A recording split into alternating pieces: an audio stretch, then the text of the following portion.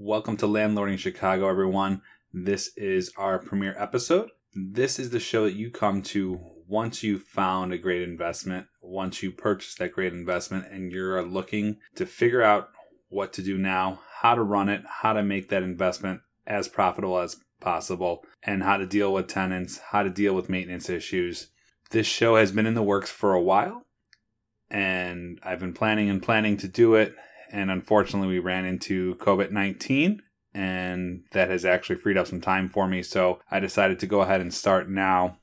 And our first episode is going to be part one of our COVID series of just how to deal with tenants and what some of the best practices are to currently deal with tenants in this situation. Are they going to be paying rent? Are they going to be staying longer? What are you guys doing with maintenance? That I might be in section 2 of this show. The plan for the future, just so everyone knows that's listening, is to have interviews and to have, bring some people on. But I want to take this time and specifically talk about the issue that's going on right now with COVID-19. So the first thing I want to say about this for everyone that's a landlord right now, and to get some background, I manage about 215 properties. I'm seeing a lot of landlords become villains very quickly. And I understand that they want to defend their property and want to collect the rent. But when you are sending letters and sending demand letters to tenants that have never even been late yet, and just applying the stigma that, hey, you're a tenant, I think you're going to try to scam the system and take advantage of the system, and I need my rent so I can pay my mortgage, because if I can't pay my mortgage, I'm in trouble. Look, yes, there's a lot of people on unemployment, but there's also a lot of people that are still working, that are working from home, that their apartment is more important to them than ever. And with all that being said, I think, and from seeing from industry leaders in property management, the way to go here is case by case, to deal with tenants as if you expect them to pay the rent. But when you're sending out a letter or an email or a phone call saying, hey, you need to make sure you pay the rent this month, and they've never been late before, all that's going to do is agitate them. All that's going to do is get them to group up together and start their tenant strikes and their rent strikes, or whatever you want to call it, like we have been seeing this last month. I've talked to a few property managers, and for the most part, everyone's only a few percentage points off for rent collection in April. And what this means is we don't really know what's going to happen in May and June and how long this is going to go on. No one really does. But the overall theme is that they are dealing with their tenants one-on-one as they come, as they have issues going to pay rent. They are trying to figure out what's actually going on. If you have a tenant call in, some questions that you need to ask are, hey, you're calling in to see if we're giving a rent, decrease or deferring rent. What's going on? Why is that? Have you lost your job? Okay, you lost your job. Have you filed for unemployment yet? Have you filed for rental assistance yet? Here's some links of where you can file for those things. Let's take a look at that and see if we can get the rent and the money that you need to live and eat and do everything else that you want to do.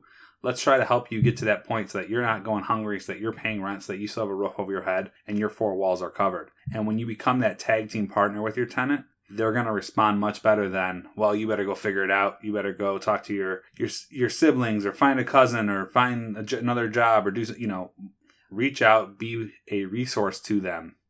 And not only is that going to help you get through this period, it's going to help you build that relationship for further and make sure that you have them as tenants for as long as possible. So again, most people are right around where the major property management companies that I talk to are right around collection rates of where they would be. And in terms of talking to them 3 weeks ago, 4 weeks ago, mid to late March, they were very concerned about what was going to happen. Very concerned on how many people were going to pay the rent. And I think the biggest difference was just treating the tenants as people, making sure that they are taken care of and helping them to find a way to make those payments, versus becoming the enemy, not having anything, any way to help. Now, what are some things that we're doing that are also helping?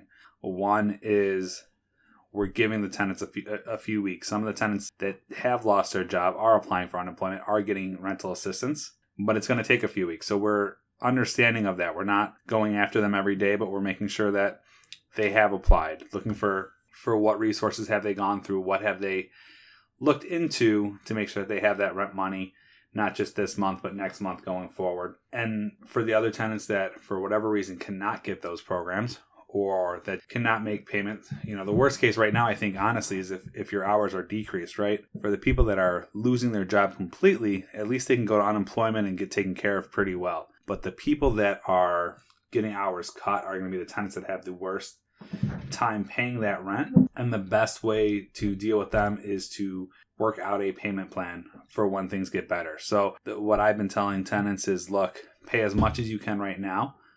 That way we can make sure we get you caught up in the quickest, most cost-effective way for you. But realistically, what's probably going to happen is once everything goes back to a little bit more of a normal state, I don't think it's going to go back to normal, but once it goes back to a little bit more of a normal state, we're going to be able to say, hey, look, you're $1,200 behind on rent. You paid half a month for 2 months, so you owe $1,200. You have 6 months left on your lease, so let's make your rent $1,400. Let's add $200 a month for the rest of your lease to get you caught up. So there's going to be plans like that are going to work. And, make sure you talk to an attorney, get it written up the right way so that you can go ahead and evict and get the full money due to you. But that is going to be moving forward. Now, I know a lot of landlords are going to say, hey, I need this money. I am going to become behind on my rent. I'm going to have to file for forbearance. And honestly, two things. One, you built a house of straws. If you're investing and you don't have any money in the bank and you are trying to become a legit business and a great investment to have your retirement, you can't build a business that if you have a vacancy for 1 month or if you have something go wrong for a month that you cannot keep going, that you go underwater, that you cannot recover from. So you need to really right now, even if you're not having issues with tenants paying, look at your business. Look at your apartment building, your investments are a business. You need to look at your business and make sure that you're not building a house of straws, that you're not over leveraged, that if something were to happen where tenants couldn't pay for a few months, or if you have a vacancy for a few months, because that's what's going on right now, is we can't show properties with tenants in them. So for the first time in years, we're starting to get vacancies that we normally don't see, because normally we have it rented out before the other tenant moves out. It's a one leaves, one comes in right away. In between, we clean it in a couple hours and we're good to go. And we can't do that right now because we can't show the apartments while they're occupied with COVID-19 going on. So we're going to see some vacancies. So you really have to make sure that, if you have a 3-flat, that if one goes vacant or if one doesn't pay for a month, that the other 2 units are covering the mortgage. And that's just making sure that you are building your property and your portfolio the right way, and that you're not overspending, that you're not, that you're managing it the right way, that you're not building a house of straws. And that's just something that landlords need to realize. We're going through an area right now where it's very easy to get loans. It's very easy to become a landlord. But if you're not sure what you're doing, you're not working with a professional that is showing you how to manage a property in a way where it is profitable and where it is a business that is good for everyone, then you're going to have issues. And this is going to show a lot of landlords that think that they have a grip on everything while everything's good, think that they are building a business that is going to help them retire. It's going to help them to realize that there's a lot of tweaks that they need to make sure that this becomes passive income, to make sure that this becomes a nest egg for their children, for their children's children, and builds wealth, which is really the whole point of all this, right? To build wealth for your family and your family tree and to be able to pass it on. If you are having rentals that are not paying and having some vacancies, a couple options that you can do. One is work with your mortgage provider, get that forbearance. It's not the best answer. It isn't free money. That you see that in the media a lot. You see it being called free money. It really obviously will come with a cost. We don't know exactly what that will be or how it's going to work yet. But, the one thing, the government rarely gives free money, even when they say they are. So I don't know if I'd trust that 100%. With that being said, there are loans, the PPP loan. You can get the SBA loan. if there's any left. And there's a loan and as well as a grant that is probably running out about by the time I publish this, but it is still available and has some funds left as I'm recording this. So we'll see how that goes. But you got to make sure that you are taking care of your business, working on your business, and treating it like a business with these tenants. Making sure, in Chicago at least, and a lot of other places, there are no evictions. So there's really no recourse. And to be mean to tenants, to be demanding, and to, try to start fights with them isn't going to help anyone, especially when you have nothing, you don't have a court system right now backing you.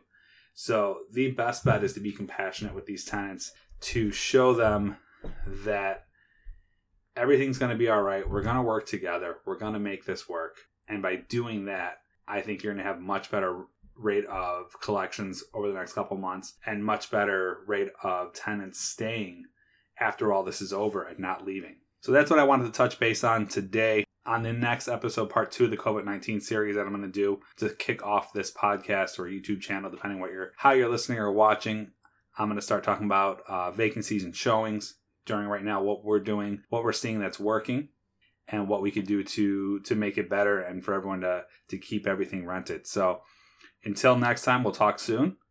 Yeah, this is the place. Make sure you subscribe and like our channel. This is going to be the place to come to find out once you find that great deal. And the reason we started this podcast, we saw a ton of places, Bigger Pockets and meetups and blogs and shows and podcasts about how to get these awesome deals. But once you have the keys to the car, the keys to the house, there's not a whole lot of resources of what do you do next? How do you take care of these issues? So we want to bring that experience to you. Going forward, we're going to have a lot of great interviews, hopefully a lot of great information for you. So we hope you stick around, hope you subscribe, and we'll talk soon. Have a great week.